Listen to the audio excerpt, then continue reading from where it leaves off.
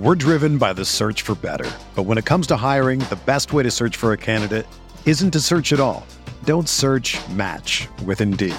Indeed is your matching and hiring platform with over 350 million global monthly visitors, according to Indeed data, and a matching engine that helps you find quality candidates fast.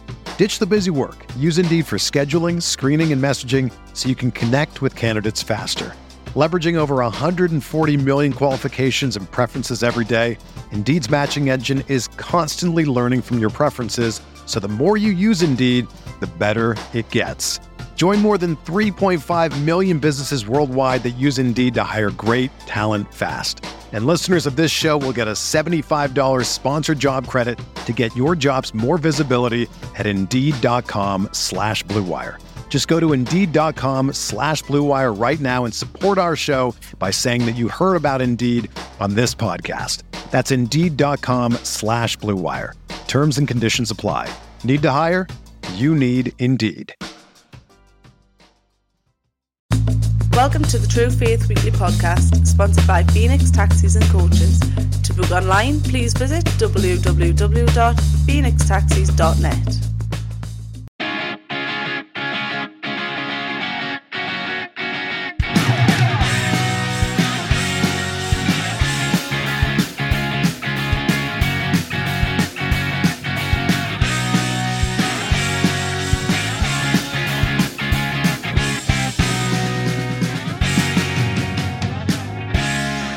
Hello, welcome to True Faith Weekly Podcast. This week I'm joined by Ben Wade and Richie Smith. Hello, lads.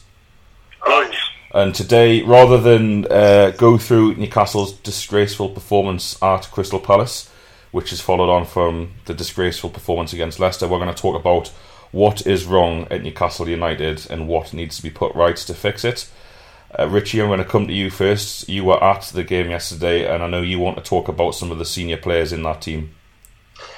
Yeah. Well, first things first. It was the first time I've ever, in my 20-odd years of being a Newcastle fan, that I basically walked out at half time. I think just said a lot about really my expectation of anything really looking to change, and I was kind of proved right. That it was just an absolute collapse. But yeah, the issue with Newcastle is a spine of senior players who, I'm going to call them absolute losers, because that's what they are. They are persistent, kind of almost ingrained losers. For 3 years, they've lost every other week. They've lost comfortably. They've been, they're not just losing by 1 or 2 goal defeats, but getting beat regularly by 3 or 4 goals plus on a consistent basis. They've got a losing mentality, and in my opinion, it's got to the stage that for some of them that it's gone past the point of being able to actually coach it out of them. Now, just to kind of go through maybe some case in points there. Culprit number 1, in my opinion, is Colaccini. For 2 years ago, we should have got rid. He was on the way down as far as his ability. He was very kind of almost nearly public around how he didn't really want to be at the club anymore. 2 years on, and in the summer when we should have definitely got rid of him, we end up kind of begging him to stay, give him a new contract, make him the captain, completely undeserved based on his performances and application over the last 2 years. And this season, I think we're seeing him at his absolute worst. He's never been a captain. He never will be a captain. And yesterday proved that as soon as we concede a goal, you look at the players on the pitch, and he's probably got his head down more than any other. He's an absolute bottle job, and I think it's a disgrace. And I can't believe that time and time again we give him the captaincy. There's almost like a fear of like dropping Colaccini or taking the captaincy off him, when if he's what the other players are looking up to in the change rooms, on the training pitch, on the pitch itself. There's no wonder that the rest of them are just chuck the towel in. Going on to maybe a couple of others. Sissoko, obviously, I'm very vocally. Can we talk about Colaccini first? Yeah. We could have a massive long list to get through by the end if we let you keep talking through every single horrible player we've got. I actually couldn't care less about Colaccini's ability as a captain. What concerns me more is his ability as a footballer, which I would have to say he's one of the worst players in the Premier League at the moment. Is he a defender? I don't see him do much defending. I think there was a couple of times yesterday when he let... It's like schoolboy stuff, this. He seems reluctant to head the ball. Like, he lets the ball bounce. It's not even a physical battle anymore. He was never the best against big, powerful centre-forwards, but his positional sense... He was quick across the ground. He didn't what you call it... he wouldn't have pace across like 50 yards, but in terms of reading the game, that kind of extra couple of yards in his head, that was always his forte. That has just totally disappeared, and he's I wouldn't even say he's bullied, because to be bullied by a centre forward, you have to put up some kind of fight. He just doesn't even try, it looks like to me, and I totally agree with everything you say. Giving him a new contract was absolutely mental in the summer, and I'll throw it back to you, Richie, before we get Ben's thoughts on him. Would you say that it's possibly a worrying sign that he's that important in that dressing room? Not just McLaren, but his predecessors as well have constantly talked up his importance in the dressing room. Well, if he's the one apparently keeping it all together, fucking hell, like who are these players that how could it get any worse in the dressing room if he was dropped? I can't see it. I mean, I don't know. Colaccini in Newcastle is proven to be quite a powerful figure, because for so long now he's been at the heart of that defence, the heart of a defence that has conceded an absolutely incredible amount of goals over the last 2 or 3 years, an incredible amount of goals. So for someone to be so undroppable, but also for somebody to have so much faith put in him that he's never ever risked being like losing the captaincy. It seems. Again, it's concerning. Who's making those decisions? You look at McLaren, Charnley, everyone involved in keeping Colaccini at that club. What is it that they're seeing in him that we aren't? Because I don't see any kind of. Alex, you say that you don't care about him as a captain. Well, I do, because right now this club needs a captain. It needs a vocal presence on the pitch, and Colaccini isn't that person. So as well as the fact that he's actually, as a defender, been appalling for 2 or 3 years now, he's got nothing about him that says to me captain material. Nothing. Yeah, well, when I say I don't care about him as a captain, it's more that if he is the captain, like, I don't think giving someone else the armband of this current crop of players is going to all of a sudden create some kind of leadership surge amongst the team. I just think that he's so bad as a footballer that it's all like, the captaincy question is secondary to how actually bad he is at his job, like you said, and it's been such a gradual decline, and I don't mean that in a kind of it's been slow, but I mean like every single one of his assets has been stripped away, like one by one. First he lost his pace, which he didn't have loads, as I said, across 50 yards. Then he lost his positional sense. Then he lost his reading of the game, and then, as you just said there, he seemed to have lost his bottle. He seemed to have lost his appetite for the club and the game. Ben, thoughts on Colaccini before Richie moves on?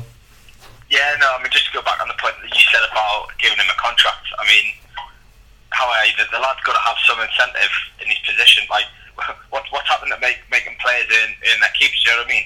He should, going into the last year of his contract, he should be playing to earn a new contract, not be playing. Not getting sent off. Not getting sent off at Everton before the derby last season. Exactly, and it's just, I mean, as you say, it just gives him so much power, because he knows he's in a comfortable position, as you say, because the team is basically, I mean, almost built around him in terms of he's probably one of the first names on the sheet. It's just a massive. Basically, he's not under any pressure to perform or anything, is he? He's guaranteed his spot every week, and I think it's just it's no wonder that his play is getting worse and worse, because there's nothing there to drive him. He's got no reason to perform and put himself out. Because at the end of the day, he's guaranteed to play every week. He's obviously getting very well paid from the club. But just Yeah, I mean, it's amazing that he's, as you say, Claren doesn't appear to be even considering dropping him. He's saying there's no chance he'll take the armband off him. So that, I mean, you would read into that there's no way he's getting dropped either. And just as you say, the level of play has been awful for so long. I mean, I think we've got the worst defence in the league at the minute, joint with Bournemouth, having conceded 30 goals. Yeah, so from open play as well, we're the worst. Yeah, and it's just, I mean, for years we've had a joke. There's been a joke at the back, and they haven't strengthened it or anything. And it's just poor.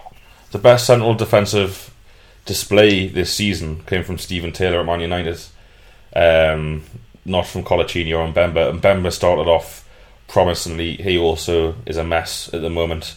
We'll come on to McLaren later. I just don't see how he can't change it for Liverpool if he's still in charge, which he probably will be. You've got to play Lascelles. You've just got it. It just can't get any worse. But we'll move on. Who do you want to talk? Is it Sissoko next, Richie?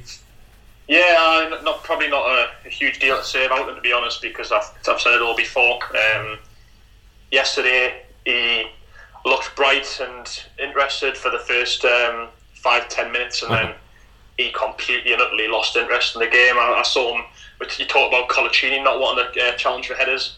I saw at least two occasions in the first half where Sissoko and the ball should have been challenging for a header, and he just doesn't even jump. Not interested. He's not interested in Newcastle. He's not interested in playing for the club. You can probably say since he's signed for us, he's probably had no more than 10 games of where he's stood out as a player on the pitch, and I'd say that's being generous. He doesn't want to be at Newcastle. He doesn't care. He isn't even that great a player. I just think, what good is it having little pests like him just hanging around the club? You know, he clearly is just completely and utterly disinterested in playing for us, and that's the bottom line. What worries me about him is all of the things that you've said there.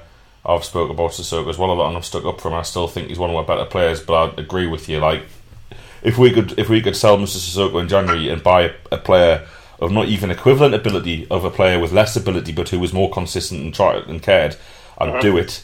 But you get players, and Cabaye was one of these players that when they demand the ball, they get it. So whenever Johan Cabaye wanted the ball off a Newcastle player, he got it straight away.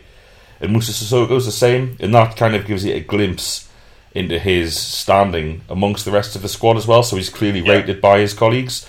And again, like to support your initial point, if he's the player that the rest of them look up to, it's a long way down from there, because there's just, I stick up for him all the time, and I find myself sticking up for him, but I'm not kind of, even though I get a lot of stick for it, I'm not disagreeing with people's point entirely. I'm just saying I would hate to see us, particularly some of the home games this season, with some of the replacements that have been on the bench in his position. But I mean, you could talk about systems, you could talk about other players and stuff like that. But I can't disagree. He does not, he's not I'm trying to think of a player in the past. He's not a Joey Barton, who I didn't particularly rate Newcastle ability wise, or even Kevin Nolan ability wise. But they go out there and they give you 100%, and I wouldn't say they'd risk getting injured, but they'd put their body on the line. I don't think anybody can say Moussa Sissoko is willing to risk anything for Newcastle apart from his reputation. Yeah, completely and utterly agree. And I don't. To be honest, I'm fed up with the sight of him. If I'm being brutally honest, I'm fed up of talking about him. He's just. You saw against Norwich, you saw that what he could do, and you saw that when he was on song, the rest of the team were on song. But it happens so infrequently. You just think, what's the point? What's the point in just, as you say, I'd rather someone in there who, even on his day, might not have as much ability as Sissoko might have on his day, but at least someone who's going to, he's going to put in a decent performance, every other game, not once every 10 games. I'm fed up with them. I don't think there's much more to be said. Who's next on your hit list? I mean, I'm gonna say Dummett. Now, for some reason, Paul Dummett gets classed as one of Newcastle's senior players. Now, going back 2 or 3 years, this lad had never played for Newcastle before. He'd been on loan at St Mirren, so I don't necessarily agree with when people call him a senior player. But again, I mean, I know, Alex, you've said it before. Paul Dummett is not a left back, and he's not. And I said before yesterday's match, I was thinking, Wilfried Zaha will be laughing his head off playing against Paul Dummett. Dummett will just, and Dummett, he's an okay centre back, but is Paul Dummett actually that good? Is he that? Are we actually going down to the standards where we're saying, Paul Dummett's actually, he's okay as a centre back? The lad can't even run with the ball. Like, it was embarrassing yesterday when he got himself up the pitch. He kind of crouches over the ball when he runs with it and then loses it, and he hasn't got a cross in him, he hasn't got a pass in him, he can't dribble with the ball, and I feel bad. He's not in the same bracket as like someone like Sissoko as far as his issues, but I think he's just kind of symptomatic of like how bad like our defence is, and maybe it's the wrong thing to be kind of putting him in that kind of. I don't think he's a senior player, but for some reason he does get classed as that. But I just think he's just, Paul Dummett isn't a very good footballer, and I just think, again, it's just the fact that we just accept that's he can play left back ahead of Kevin Mbabu, who what's he done wrong? What has he done wrong to be completely isolated out of the team? It's just bonkers. Ben, I was going to let you answer this because I took Sissoko, but I'm going to have to answer. You can have the next two or save it on this. I a few weeks ago, off a lad on Twitter, got absolutely torn apart for suggesting that Dummett got exposed at left back at Bournemouth, and I had people chipping in, having a go at us, saying Newcastle have won at Bournemouth and you want to have a go at Paul Dummett. Ben, you'll remember this. Me, you and Si, a couple of pints, the 29th of or the 30th of December last year, before Everton at home, and we were talking about not going to the match if Paul Dummett was at left back, because obviously Newcastle were in poor form, and it was literally how have we got to this situation? And it's exactly what you've just said there, where it's natural for Newcastle fans to go to a match with a lad who cannot play football in anything other than a defensive, category at centre back, and he's a tackler and a header. Yeah, that is what Paul Dummett can do. He's probably not proved himself yet as a Premier League centre back. He's never played 20-30 games at centre back and create a partnership. He's been up against, it's basically been Dummett or Williamson, so that's how he's been judged. And for, like you say, I said to the lads at the weekend, one of McLaren's few success stories this season was Hoying Mbabu in against Chelsea for his first Premier League start, and he was man of the match. And this, I'm going to come on to this later with McLaren about his constant picking of the same players despite how they play. Paul Dummett has never had a good game at left back ever. So I mean, after the who did we get beat off last week? Leicester game. Paul Dummett did the post-match interview for Newcastle TV, and he said that none of us, this is Paul Dummett's exact words, none of us were worthy of that black and white shirt today. So that's pretty strong words from Paul. Fair play to him. And I this is a ridiculously harsh thing to say, but surely he's got to be saying, if he's got the best interest of Newcastle United at heart, he's got to be saying to the manager, I know Haidara got injured through the week for fucking 4 months, so that's 4 months of Paul Dummett we've got. Surely he's got to be saying, like, Gaffer, I do not feel comfortable. I'm going to be up against Zaha and Balassi this week, and I don't know if you noticed, Alan Pardew played Balassi through the middle, not on the wing. I disagree, Dagger. Yeah, you disagree? Well, who in the right mind is going to come out and say, I don't fancy it this week? Regardless of whether it's fact or not, and we know it is fact, if he came out and said, I don't think I should be playing this week, like, he'd get pelters from everyone. He'd get pelters from everyone. Right, I'll just clarify. At the end of the day, he wants to play. Like, he's not going to. But last week, Ben, against Leicester, he's come out. So if he hadn't come out and said none of us were worthy of the black and white shirt, myself included, I'm trying to think myself from that performance against Leicester what Paul Dummett could have done better, and I don't think Paul Dummett could have done anything better against Leicester because he's not good enough. So I don't think. So for him to say we weren't worthy of the black and white shirt, my point is, if you're going to come out and make ridiculous statements like that in terms of the context of, like, right, and then get beat 5-1 off Palace, yeah, my point is, I'm not happy that Paul Dummett is coming out and saying like really like, you know, kind of things like this, like we're not worthy of the black and white shirt. So right, fair enough. So the players now accept that that's not good enough against Leicester. What's the reaction? A 5-1 defeat where Paul Dummett yet again has his pants pulled down. Wijnaldum, who I'm one of his biggest critics, because Newcastle finishing 17th or whatever it was last year, 16th, couldn't afford to buy a player for £40 million who's not going to get involved in the game. Wijnaldum is the left side is just an absolute farce. Him and Mbabu together, Wijnaldum were excellent.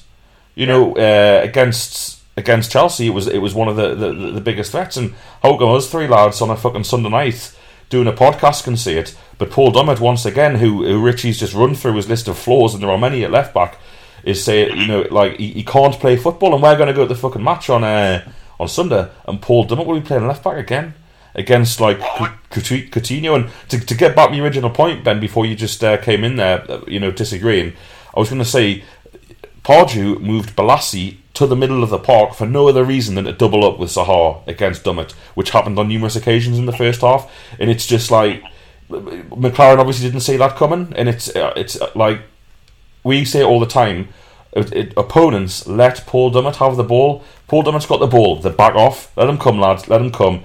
He'll come in, he'll run about 10 yards, and then he'll do a really slow turn back onto his left foot and pass the ball backwards, if not lose the ball and find himself out of position. Paul Dummett isn't the reason Newcastle are shit. He's not even one of the main reasons. But I'm pleased you raised it, Richie, because it's just demoralising. Like, we've accepted David Santon's playing for Inter Milan tonight in a top of the table clash in Serie A, being recalled to the Italy squad, and Paul Dummett plays left back for Newcastle. Paul Dummett, by the way, who was keeping Santon out the side at the time. But it was clear in the summer.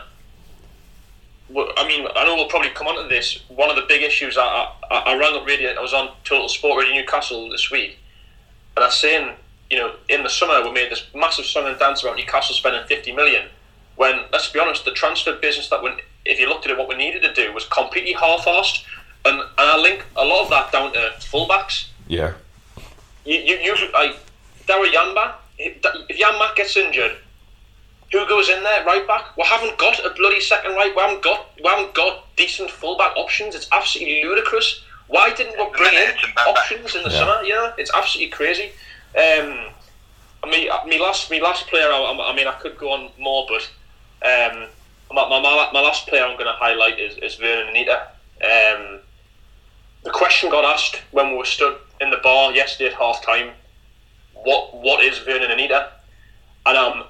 And I just, you know, I remember last year a couple of people on Twitter talking about how Vernon Anita is the Newcastle's best midfielder. How he's like this. Pardew didn't really know how to get the best out of Vernon Anita. I was thinking, hang on, to get that level of plaudits, you've got to at least show something. What has he ever shown? And you know, I'll say, what is Vernon Anita? He's a fullback. Because he played there for Ajax, right?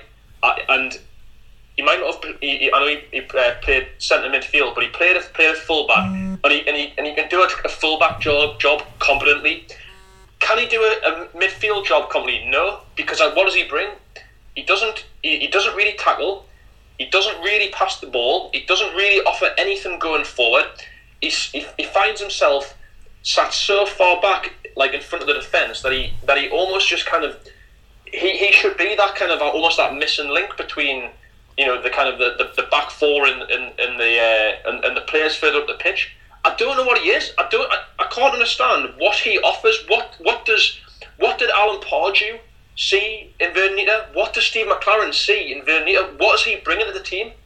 It's actually bonkers. Paid £6.5 million for this bloke, 7 million. I want to get Ben's thought on this, but I'd say Pardew didn't rate Anita. He hardly played him. When he had options instead of him, his first year at Newcastle, Anita, apart from games in Europe, was spent largely on the bench. But Ben, do you agree with Richie there, or do you have anything to say on it, Anita? Yeah, it's just mental that he gets a game regularly. I mean, you've said it. McLaren almost seems to be building a team around him. It's just he's not even very good on ball. We always said, he's a decent sort of possession player. He'd probably, when he first came, it was always in narrative that he'd maybe be decent in a 5-man midfield, sort of the just keeping the ball moving. But he's not even good at ball retention. I mean, some of the passes he gives, I mean, I've had a go at him for the last couple of weeks. He does it sort of 2 or 3 times a game where he'll get the ball, someone will put him under pressure, and he'll just give it nothing past to literally into no man's land, where generally the opposition run onto it and they're through one-on-one with a cute whatever. He's not very good on the ball. He doesn't offer anything sort of defensive. I mean, he's a tiny little bloke, so nobody's going to be sort of worried about getting muscled off the ball by him or anything. And then he just runs back the goal when they're under pressure. I mean, every time, most of the goals this season, he's standing in the middle of the back four, the ball gets played at the edge of the box, and it's like where he should be, and they're just giving midfielders running on from deep all the opportunities to just have pot shots at goal. He doesn't have any idea what position he's meant to be playing, so why they're sticking him in centre mid, I do not know, but he's just not good enough, and he doesn't ever sort of look to play the ball forward. He's just got no creativity whatsoever. I'll say this for him: he can't cross. He doesn't take set pieces. He can't. He's not fast. He doesn't really tackle. He doesn't really spread the play. He's not a box-to-box player. He doesn't score any goals. I've just listed like the attributes that you'd like from a midfielder, and he does absolutely none of them. He is. If you think of Vernonita's career at Newcastle, again, I'll go back to the point I made at the start of the podcast. He is a serial loser. He is just, his career at Newcastle has been losing time and time and time again. You know, that's the reality of it. And in summary, we've got a core of players. I could have said more. The likes of Cisse, I know he scored yesterday, but he did absolutely nothing else apart from that. We've just got a core of players stinking the place out that have been there for too long and that aren't good enough. And Shearer said on Match of the Day last night, he just said the bottom line is they've got players there that aren't good enough, and I think it's not just not being good enough. They're just a bunch of losers, like. Yeah, and I think although he's been named Football Writers Player of the Year or something like that, I think Daryl Janmaat doesn't escape. Culpability, and I think he's a really good player. He could play for a top 4 team for me, considering with what he plays with. But he just seems to have given up. He was always the one who was under Carver, especially. He was the one speaking to the media every week, and it was always like send Daryl Janmaat out.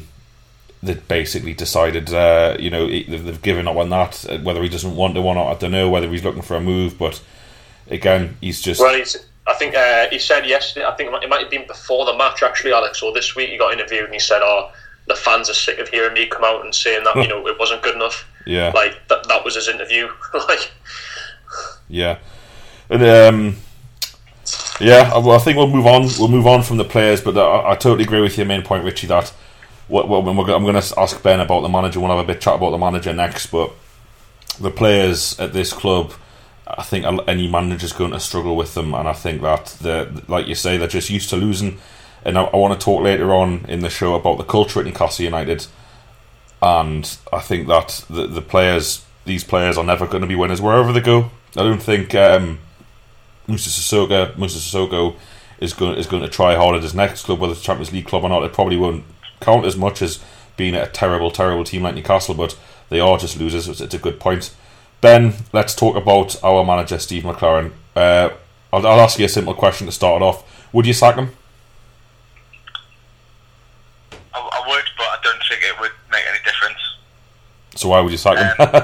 Just because he's rubbish at his job still. I mean, he's come in. I mean, he's been given 50 million worth of players brought in. Whether you agree how good they are or how effective or not, it's a lot of investment.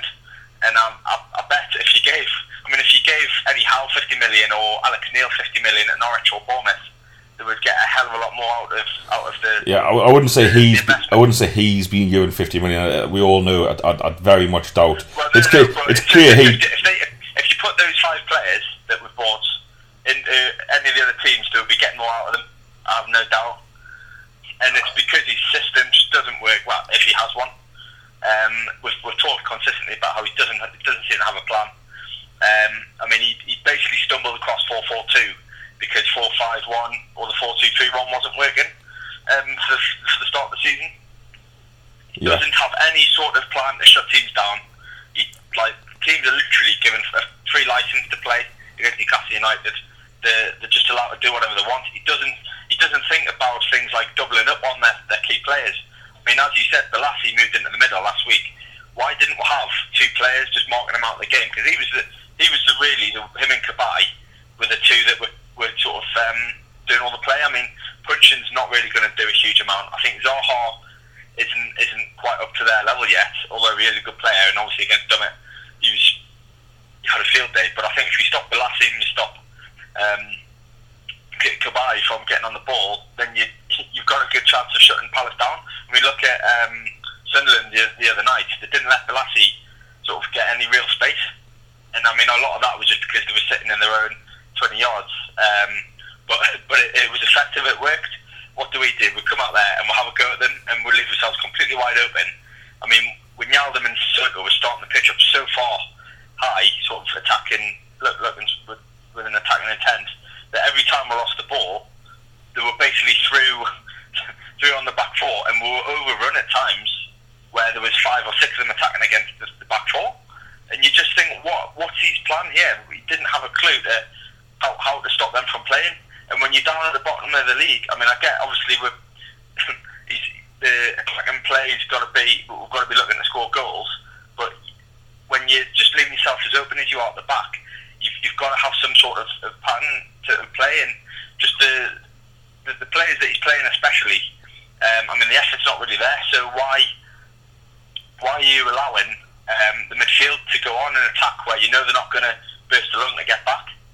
You need to be thinking about what happens if we lose the ball in situations, and I just think he doesn't have a plan. He's basically sending the team out there to just go in and try and score goals, and there's not really any more to his play.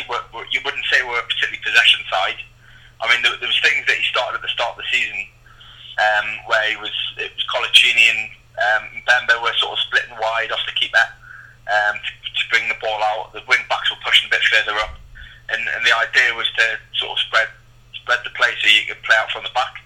That seems to have been abandoned, probably because it wasn't really working. And just there's nobody in that team really willing to take any responsibility to make the play happen. As you say, Wijnaldum, who should be one of the big sort of players in Sissoko, they go missing in games, and it's just not good enough. But it's because he's not putting them in a position to allow them to prosper. And just there's too many players who are isolated on the pitch from the way you've got the team playing, and I just think it's absolutely rubbish for someone who's meant to have a really good reputation abroad and was a former England manager and all that. How is he getting away with that? You've got to be able to do the basics, and we're not doing anything right. And I think that at the end of the day, regardless of the players he's playing with, he's got to take responsibility for how he's setting them up. You've got to give players a chance to perform, and I don't think he's giving them the best chance at the minute. So I think they won't sack him, but I wouldn't be against getting rid of him at this stage, just because he's had. I mean, he's talking about sort of give his time before you judge us. He's had time now, and we don't look any better side than we were last year in the corner, and that's really damning. I would absolutely sack him. A couple of reasons before I come to Richie. Number one, he's jumped into bed with the devil, and by that I mean I don't just mean working for Charnley and Ashley, because obviously someone will have to work for them. I mean, he saw what Newcastle United was. He saw the structure in place. He saw that he would have absolutely no say in players coming in. He saw that he would be on a football board with Bob fucking Moncur, and he said yes. He thought, you know what, this is for me. So I've got no sympathy for him. I do believe that. Like, for example, if a David Moyes was to come in and say, right, I'm coming in, Graham Carr goes, he has absolutely no value to the football club, his signings have been mostly terrible, I'm in charge of transfers now, with the support of an appointed director of football, a scout who I'm comfortable with, who I can appoint all by himself, then I do think, some like basic stuff could be done. Defending in football is the easy bit. Like, anyone can set up a team defensively if they try hard enough. If they've got some footballers of a reasonable level, which Newcastle have, it is easy to set up a team to be defensive. That's where your Tony Pulis has come in. That's where your Sam Allardyce has come in. It's like Sunderland have kept 2 clean sheets in the past week, with the same players who are leaking goals constantly. Those players aren't any better because Sam Allardyce is there. He's just training them properly. And by the way, they were absolutely dire against Palace. And then I don't think they had a shot on target before Stoke got a man sent off yesterday. So this Allardyce narrative that he's turned things round, the luck they've had has just been incredible, obviously including the win against Newcastle. But he's certainly a better manager than McLaren, that's for sure. Steve McLaren, like I said, Ben, he went through the whole of pre-season talking to the media, talking about playing 2 up front. He then continued with the same failed formation that Newcastle had tried under Pardew and Carver in an act of desperation after the Sheff Wed game, when he still played with 1 up front despite Sheff Wed playing 2 up front. He still played with 1 up front and it didn't work. Against Chelsea, he went a 2 up front or a 4-4-1-1. He has now reverted back yesterday to that 4-2-3-1, which, lo and behold, it didn't work.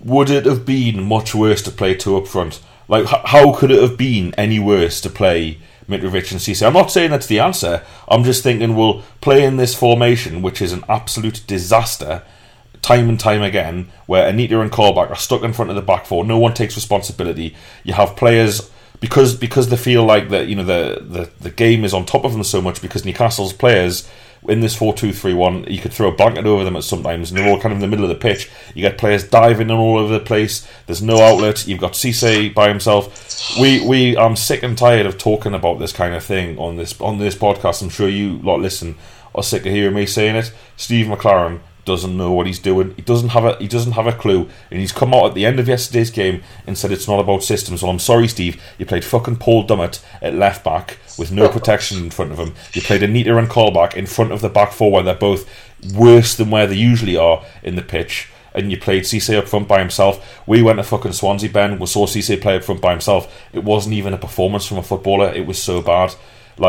Steve McLaren is to blame for Newcastle winning 2 out of 14 league games, soon to be 16. We're not going to beat Spurs and Liverpool, absolutely no chance. So it's going to be 2 wins from 16 league games. That's a disgrace, and Newcastle being shit is not Steve McLaren's fault. Newcastle would probably be shit overall with the current structure we have in place, but Newcastle winning 2 out of 14 league games, having 10 points from 14 league games, is Steve McLaren's fault, and he doesn't deserve to be in a job. And if he had any dignity, he'd resign. Richie, I don't know what you think. I mean, you make compelling arguments. It's kind of hard to disagree. I mean, where I was yesterday, my head was thinking, does sacking, does it solve anything? Who are the compelling replacements? Moyes and Rodgers, you'd imagine, are probably the 2 that they'd pick from. And talking about managers that are being being sacked and all the rest of it. Moyes has just had a bit of a miserable time in Spain and got the boot. Rodgers went horribly wrong for him, although I think out of the 2 I'd probably take him. But take that all to the side. You're right. I was absolutely gobsmacked yesterday for two things when the teams came out. First of all, the point that you just made, going back to the same system that didn't work for Pardew for a year, didn't work for John Carver for 6 months, didn't work for Steve McLaren for the first 8 or 9 games. Everyone else could see it didn't work, but it took Steve McLaren 8 or 9 games into the season to say this is what is this formation about. Changes it, and 4 or 5 games later suddenly thinks, that 4-2-3-1 structure, let's give that a try again. It's absolutely bonkers. And then Richie had to change at half time, which is again a fucking an admission that he was just wrong. Yep. My second point when I saw the team sheet was this. All week I've been thinking Siem de Jong must be able to get his chance this week. He must be able to. And I was fully expecting to see his name on the team sheet. Yet Jack Colback, who I actually, like you, I'm a fan of Jack Colback without thinking he's an amazing player. I think he's an alright player. He was on crutches 2 weeks ago. He hasn't even been had half a game of football and been brought back slowly. He's got in front of Siem de Jong, and I'm thinking, what is going on there? this player that we signed 18 months ago, and we thought a big song and dance about it, Pardew compared him to Sheringham. You know, this bloke who's going to be like the filling the gaps of, like, you know, maybe not a direct replacement for Cabaye, but they're having that kind of player involved. He can't even get now in front of a player. He can't get in front of Viren Anita, who's been shy for 3 years. He can't get in front of Colback, who was on crutches about 2 weeks ago, and he can't get in front of the likes of Sissoko, who doesn't give a shit. And Wijnaldum, I agree, he's been anonymous in recent weeks. Absolutely bonkers. What's going on there? Someone needs to ask the CMD on question. They've got to ask it, because it's actually bizarre. It's bonkers. Steve McClaren, I feel like his form and his record, and when you look at everything, you know, has the improvements that have been made, you think any other club, he'd be on his arse. He'd probably be out of a job. He probably would be, even this early on into his career, because it's just been. You could say it's been nothing's got better. You could almost say it's actually arguably worse than last season. You know, when you balance it all out, it's actually crazy. Yeah, and I don't know if you've noticed, Luuk de Jong tweeted during the game yesterday, which he was obviously watching because PSV were playing today. I think at half time, he tweeted. Surely the manager. He tweeted some kind of sarcastic response about, which is clearly in relation to his brother not playing, and I agree with you. And for my final point on McClaren, one of the things that just does me head in is his persistence in picking this same team over and over and over again. I mean, Darlow was on the bench yesterday, Mitrovic was on the bench, Lascelles was on the bench, De Jong. Like, surely those players, you've got to give them a chance. And I know I don't like Robbie Elliott, it's well publicised, but Darlow came into this club as the number 2 goalkeeper. Hence, he's selected on the bench most of the season, and then he was started against Northampton. Rob Elliott concedes goals for fun. I'm not going to get into it now. I don't think he's a Premier League keeper. Lascelles, what has he got to do to get a Premier League start? We can't stop conceding goals. Mbabu, what has he got to do to get a Premier League start? I mean, I don't think Mbabu was on the bench yesterday, so he might be injured, but I know he's been fit in previous weeks. And like you say, De Jong, it's just absolutely mental. And for me, McClaren is a busted flush as a manager. He shouldn't have been given the job. He's basically been given the job because Graham Carr wants him to get the job, and he enjoyed a good relationship with him. That will come on to Graham Carr next. That is another indication that Graham Carr should not have anything to do with Newcastle United moving forward. And, you know, very few Premier League boards would put up for 2 wins in. Well, I'm going to call it 2 wins in 16, because we're not going to beat Liverpool and Spurs. And then if we don't beat Villa, and then it's Everton, West Brom, Arsenal, you know that it's relegated. You're basically relegated. The club absolutely have to act now. They need to sack him this week. I don't think they will, but what is the point of leaving him in there for Liverpool, who are absolutely flying, and who, you know, in the past 2 Premier League away games against Man City and Chelsea have scored 7 goals and could have scored 17 goals. What is the point of keeping Steve McClaren for these games? You're basically keeping him in, hoping we don't get humiliated again in either game and we beat Vile. It just, to me, I said this when we used to constantly talk about Pardew at the start of the show. I always look at a manager's last game when they're sacked, and I said, Brendan Rodgers this year, and I thought, if they'd have beaten Everton in the Merseyside derby, would he have been sacked? And I thought it was still the right decision to sack him, I thought, but no, he probably wouldn't. And you have to look at the boards, and the famous one is Nigel Atkins, who actually won a match for Southampton before being sacked. You've got to say the Southampton board were absolutely correct in what they did.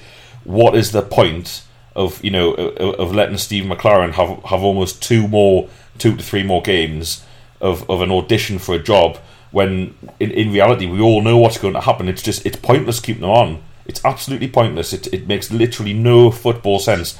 You give Steve McClaren say Newcastle signed 4 decent players in January. What's he going to do? Say, I'm trying to think of a midfield off the top of my head. Say all your dreams came true, Richie, and he got John Joe Shelby, who the club seem to be permanently linked with as a joke, because there's no way they were going to sign him. There's no way he'd come. What's he going to do? Play him in front of the back 4 as a defensive midfielder alongside Vernon Anita? It would just be pointless. It would just literally be pointless. They need to sack him. They need to get David Moyes. Anyone who, like I was saying before, the defending part of football is easy. I can't understand why Newcastle can't defend.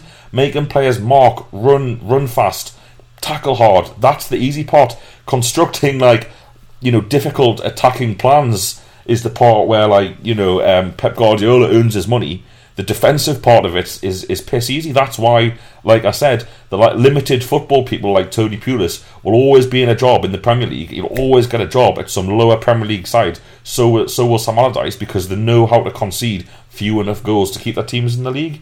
It just absolutely baffles me. Steve McLaren, I don't even think he's a good Championship manager. His record at Derby was a disgrace in 2015. And his record at Nottingham Forest before that was a disgrace. His record at Wolfsburg was shit, and his record at Twente was shit. That's his last 5 jobs. He's been a disaster at all of them, and something is not right. But we'll have to move on. The season is essentially turned into praying for the January transfer window to come around as quick as possible. And I guess you could say, well, if that's what the season's about, then why are you just going to stick with McLaren just to for the sake of it, and just to kind of get these games, lose the next few games just to get them out of the way so we can get the new players? And that's not the way it should be. Of course. It should be like, we need to get this sorted now, so. When people say McLaren he's let down, McLaren, that was the crack last week in the papers. McLaren feels he was let down by the board and not getting English players. Well, being a Newcastle manager with Graham Carr and Lee Charnley as your immediate bosses, you know what you're getting into. So I agree, like Ben, when you're saying there's no point in sacking him. I almost agree. Sacking Steve McLaren in itself isn't enough. It's almost pointless, because Graham Carr will appoint the next manager, and he will probably appoint someone who he knows will want to work with him, not threaten his job. Graham Carr's a protectionist, I'm sure, just like any other person in employment is regarding their own role. So that takes us on, Ben, I'll start with you. Graham Carr and Lee Charnley. I mean, Mick Martin today in his True Faith editorial has said it is absolutely essential again that Mike Ashley acts this week and dismisses both of them. Would you agree with that? I would, but again, it won't happen. But I mean, at the end of the day, Ashley's come out and says basically those two run the club for him. And you look at the state of affairs, it's just how is he? I mean, regardless of your opinions on Ashley, he's a businessman. How is he allowing these two to get away with just subpar performances year in, year out? We've made no progression in the last couple of years, and it's absolutely mental that they're not really held accountable for anything. It seems you'd think by now, the football side of things, it's meant to be on the Charnley. Every decision he's made hasn't worked. And great point. What has he got to do? What has he got to do to lose his job? Let me talk you through Lee Charnley's Newcastle United career as managing director or CEO, whatever he is. He was brought in when Derek Lambias, who was very unpopular amongst Newcastle fans, but it has to be said, as a man of principle, when he resigned at Joe Kinnear's return to the football club. Lee Charnley basically got a job out of that, so he had no problem with Joe Kinnear in the football club. He let Joe Kinnear botch the sale of Johan Cabaye. Apparently the club wanted near £30 million with him, or £20 million for him, and was sold him for something like €19 million, because allegedly Joe Kinnear didn't understand there was a currency difference between the two. So Lee Charnley had his fingerprints on that. He has his fingerprints on announcing that the day after we sold Cabaye that Newcastle United would be building or extending, redeveloping their training ground in a £5 million plan. Lee Charnley has since admitted that to support the squad, that those plans have been pulled because they need the money for player sales. So that's another thing that Lee Charnley's done, major thing, redevelop the training ground. That's, plans the future. He's backtracking on that. He was part of he took the decision to allow John Carver, who had won 0 of his games in charge as caretaker, he allowed him to take the reins for the rest of the season. So that was a terrible decision. I don't think anyone can argue with that. That was an absolutely terrible decision. And then this summer, he is allowed he's only interviewed allegedly one man for the job. Steve McLaren was the only candidate for the Newcastle United job. So that's, again, that in itself, whether we gave the decision to the job to McLaren itself, that's another terrible decision. And then this summer, he's again allowed Graham Carr to buy terribly in the transfer market and not identify the positions on the pitch which needed real work, namely fullback, centre midfield, and buying a fast striker, because I think Mitrovic is still a good player. So you're totally right. Lee Charnley has done a terrible, terrible job at Newcastle United. How he still has any kind of role within the club is beyond me. Richie, I want to come on to something that you've said all the... Can I just say, put in there one quick as well? Just, you said that about Carr as well. I'm going to come on to him separate. I'll come back to you about Carr.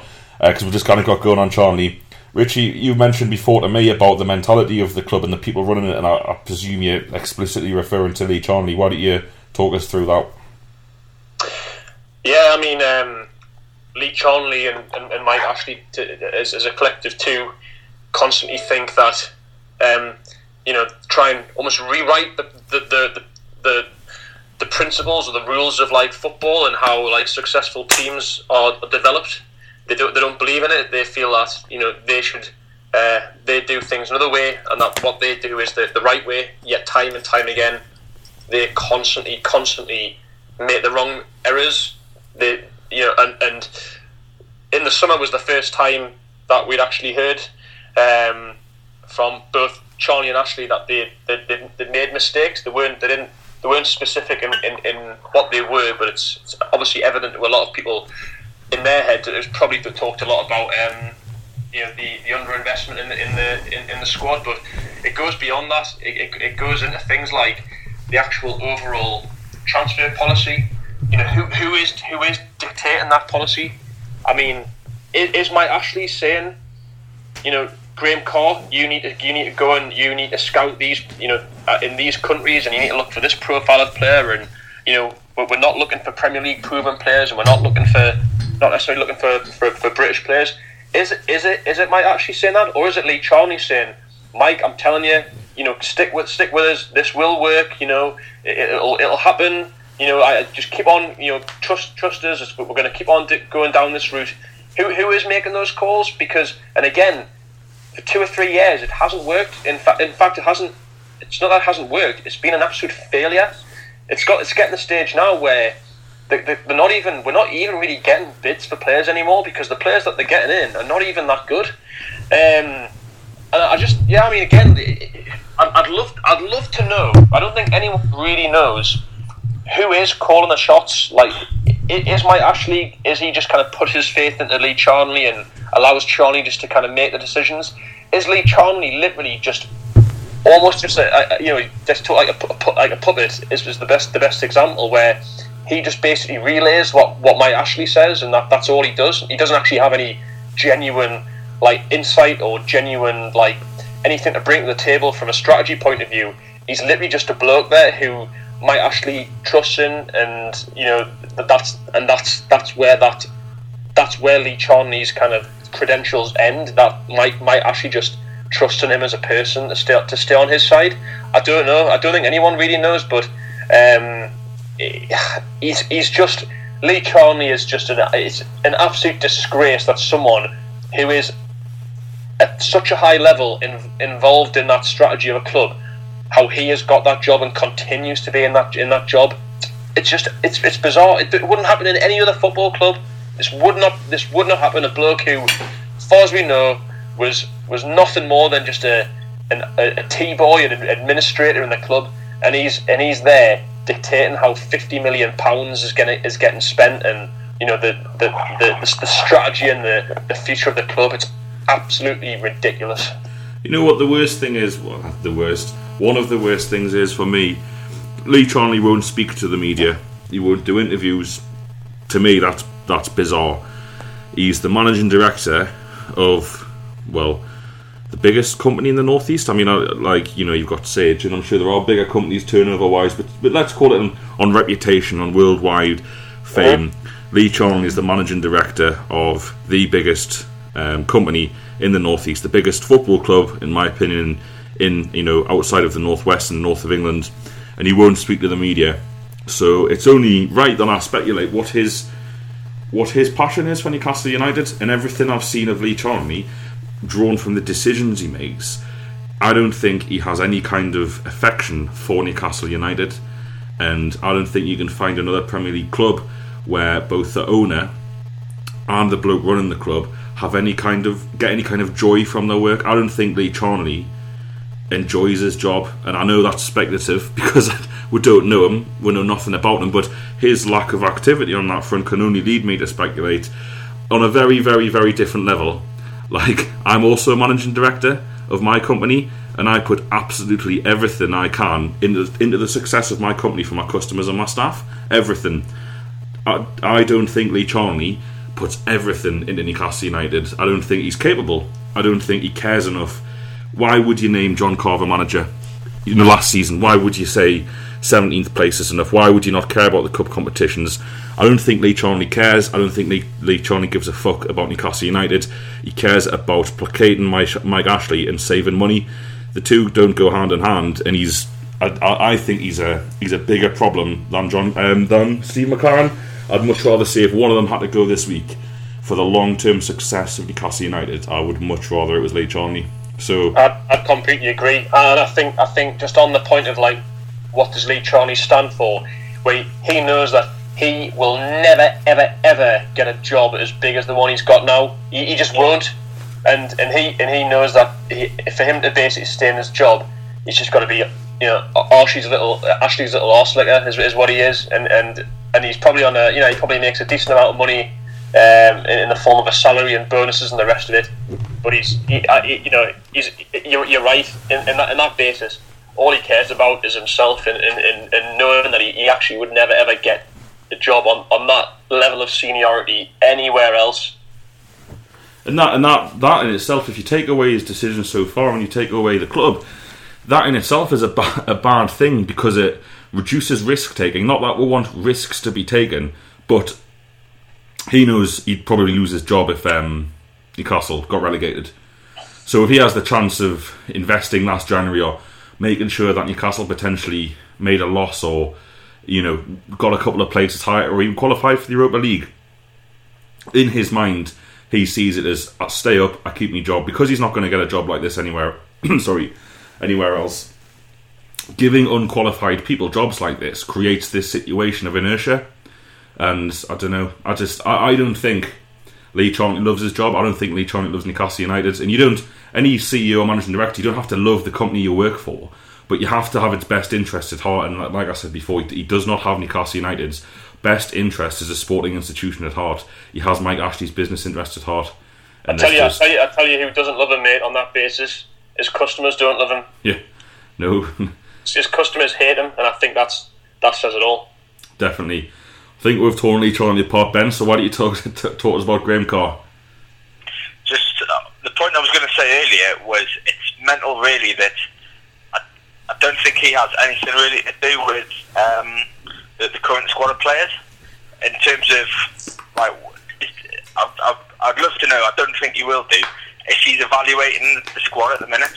Because if they had done it properly in the summer, he would have been able to evaluate the team, figure out where we were weakest, and as you said earlier, they would have bought a couple of full-backs as a priority. Central midfielder, at least one central midfielder. Exactly. And okay, we've got a striker and a centre-back in, but probably you should have got two in of each position. Easily. And you just think, he's not evaluating the current squad of what it needs. He's out there just looking for potential players that, as I've said before, young players that could be sold on for extra value. So that's why you end up with the likes of Cabella and Tovan, because there were 10 million sort of pound players that, if everything went well, potentially there were 25 million pound players that the likes of PSG might have come in for. Obviously, it's not worked out that way. But we joke about it all the time. He consistently buys the same types of players because they must think they're the types of players that teams are looking for, the special sort of creative players that teams will look to get. And if he can crack one where one comes in and does really well, it's going to be a valuable asset. Now, that's just a mental way of picking the team, and you just think, but like, how is he being allowed to just solely take on the decisions of who we're signing. I mean, apparently McLaren has obviously been on the board, has some sort of say in it, but how much you count out given the players that we've signed? And I just think it's mental that a guy that's never really excelled in anything that he's done previously either. I mean, he came from Man City and Notts County, which I don't remember either of them doing anything significant. I'll tell you about all his time at Man City in a minute. Yeah, well, you told me before, but my point is that they're not jobs where you thought, oh, he turned the team around and look at them now. Like for example, had he been at Southampton then when they were in League One and he'd set a platform and bought a team that's then gone on to be in the Premier League, fair enough, he's done something in his job, but he hasn't got a portfolio of anything that he's done worth noting. And you just think, how is he basically given single-handedly, been given the reins to run the football club? It's absolutely mental, and no wonder where we are. I'll tell you, look at listeners, about Graham Carr if you haven't heard it before. For a True Faith piece, which didn't get published, I researched Graham Carr at length and about his record, and to answer the questions that you've just raised, Ben. And you realise that Graham Carr is exactly the kind of bloke Lee Charnley and Mike Ashley are after. His notable spell as chief scout came at Manchester City before they were bought out, and when they were bought out by Thaksin Shinawatra, and he was basically involved in the recruitment of the team under Stuart Pearce and Sven-Göran Eriksson, who scored only 12 goals in 19 home games. His overall time at Man City, I think it was 3 seasons, including when Keegan was there, before Man City, 3 or 4 seasons before Man City were bought out by Shinawatra, who then started spending money the club didn't have. He actually made a profit on player sales. Man City didn't finish any higher than 13th in the league, and it just makes horrible reading because you realise pretty quickly what they saw in Graham Carr. When they got his CV, they were like, "You're at Man City.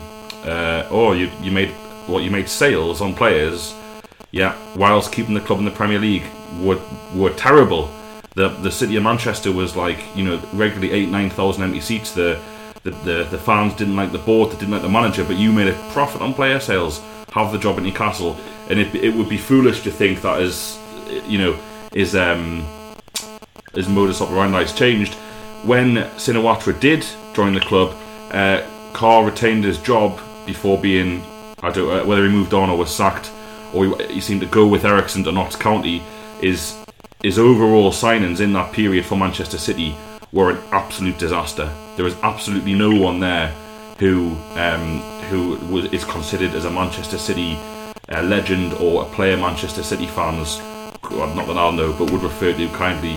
I'm thinking of the likes of Rolando Bianchi for £9 million, 4 Premier League goals, Giorgio Samaras, £7.5 million, something like 11 Premier League goals, and just countless other. You read through the list of players and you quickly see that even at Man City as well, he was very much buying cheap from abroad, and it just didn't work. So how, again, the bloke's 72-year-old, I think. He's a 72-year-old man, and he's in charge of all player recruitment and senior staff recruitment, you'd imagine, at Newcastle United. He is completely in charge of that. And he's another one who doesn't speak to the media. If we go back to the end of the 11-12 season, that period between 11-12 and 12-13, when it all went tits up because we only bought Vernon Anita in to improve that squad, Graham Carr was actually handing out interviews for fun to anyone who wanted them. He was on TalkSport at least 3 times, and he did one lengthy interview with Adrian Durham on TalkSport, which you can still get the recording of, and if people have got spare 5 minutes, I'd recommend listening to it.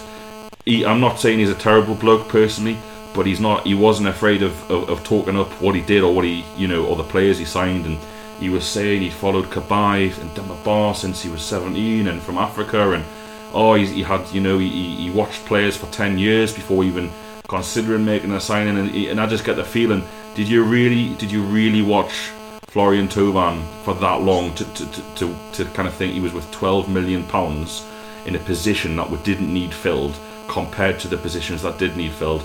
It goes back to the question that you said, Richie, is Carr saying we're going to buy X, Y and Z, or is Carr saying, right, I've identified these 15 players in these positions, and then Charnley's saying, well, we'll have him, and him, because for whatever reason, it's a really tough one. But yet again, it's been proved that if you look at last summer's recruitment, there's only Janmaat and Colback of the 7 players to make any impact whatsoever. I think you'd agree there.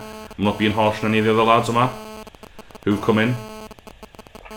Not think of anyone. That's probably fair, yeah. Yeah, so I'd say 2 out of 7 there, and then you'd have to say, I mean, Mbemba is playing every week. Hang on, Perez. Do we say Perez? I don't class Perez as Carr's signing. Perez supposedly is Alan Pardew signing, one that Pardew really pushed for from the board, to say, listen, there's a lad playing for Tenerife. So that's just what I've heard, that was an Alan Pardew signing, not a Graham Carr signing. I can imagine Pardew going over to Tenerife every summer on holiday, so it's probably just all around. Yeah, like but chatting up like 20-year-old birds in a bar or something. You've got this. If Mbemba was to be dropped for Sunday, I'd rather Colaccini was dropped, but something's got to change at the back. I would say that none of his 5 who come in this summer have been what you'd say at the moment. You'd say, right, this is a player who can represent Newcastle United in the Premier League. Mitrovic has got a lot of promise. Wijnaldum's got promise. I'd say out of those 12 signings in the past 2 summers, when he's been given 90 million quid to spend, I'd say Jack Colback and Daryl Janmaat, who was fucking Holland's right back at the World Cup, finishing 3rd. He's hardly like an unknown quantity. I'd say that's the extent of his work being positive, and I think on that alone, if you forget about what's happened before, he deserves to lose his job. I don't know if you agree, lads. Yeah, I mean, my big question with him is, I just think a lot of it, mate, is the unknown. If Graham Carr was being told to scout for more Premier League proven players, which is what we need. It's what we need. If he was being told to do that, or if he had a bigger budget to work for and could actually go for more genuine top quality players, then who knows? Are we working? Is Graham Carr working to his brief with him saying, this is, I've got the contacts in these markets, there's value to be had going down this route, stick with it? Or is it Lee Charnley saying these things? I don't know. I mean, it's probably a. I can't. I think. Let's be honest. It's the transfer policy is completely failing. It's absolutely failing. And I think when you look at who's the instrumental figures within that, well, he's absolutely an instrumental figure within that. And we're talking about bad decisions. They're not bad, but they're bad decisions getting made again and again and again. And now we're seeing fairly sizable amounts of money getting spent on bad decisions. And so, yeah, I mean, on that basis, you say you probably should be looking to lose his job, but I don't know. It's just there's so much just complete lack of communication and actual. There's no one's coming out and saying this is how it works. This is who decides on the players that and the kind of players that Newcastle should be going after. That question we've never really had answered. Aye, we're gonna have to finish off because we've been going on quite a while. We may as well finish off with the man at the top, Mike Ashley, and I'll put it to you first, Richie, before coming to you, Ben. I'll have a different question for you, Ben, but we'll try and keep these quite short. Would you take relegation, Richie, to get rid of Mike Ashley? No. I've heard quite a few people saying we need to go down for 3 or 4 seasons. I just think it's crazy. Do it thinking in that way. Newcastle can only really move forward as a club. It's sad to say, but with lots of money involved, and that happens at the end of this season. At the end of this season, Newcastle's transfer budget for next summer could feasibly be 80, 90, who knows, even £100 million next summer. Now you can buy some pretty good footballers for that amount of money. Now, obviously, the issue is, who's going to be deciding on which players? Are we going to be going after the right players? We've just covered that off. But in reality, next summer, if the investment continues and if we stay in the Premier League, with the right with the right people involved in the club making those decisions, Newcastle could go forward and be a big force, because that's essentially what the game's all about now. Going down and getting relegated, I don't really see how that is going to encourage Mike Ashley to go. I think I just don't really see that being the case, and I just don't really see much good coming out of Newcastle being relegated. I don't. I've thought about it, and I just think, Newcastle go down. You're down in the Championship for 2 or 3 years, then you're pretty much down there for a long time. And Newcastle, the way they're going, could go further than the Championship if they went down. It could get even worse. So no, I personally, I don't think relegation makes sense in any shape or form. Thanks, Richie. Ben, do you believe that if Mike Ashley isn't forthcoming this week with the decisions that we've talked about today that clearly need to be made, do you think it's time for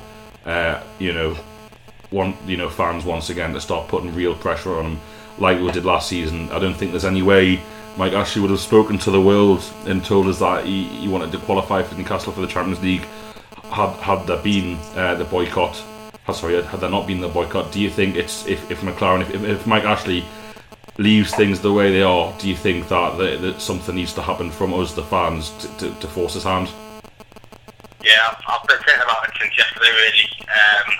It's getting to the point where I think that's the only way forward, really.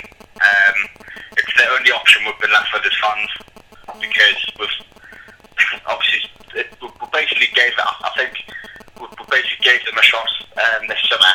Obviously, he came out, he said what he was going to do. They did spend money on players. Obviously, they got rid of Carver, and it was at the start of the season. I was like, well, there's signs there that potentially are going to take things seriously, and obviously he said all the right things, but everything since then is just gone to pot. And I think it all stems down from him. Everything we've discussed here is all because of him. Allowing things to go on, and I think until he's gone, there's no way this club can move forward. And I think basically as fans have been left with no other alternative. The only way anything's going to happen, and even now I don't think it's necessarily guaranteed to happen, but the only thing he's left with is to boycott.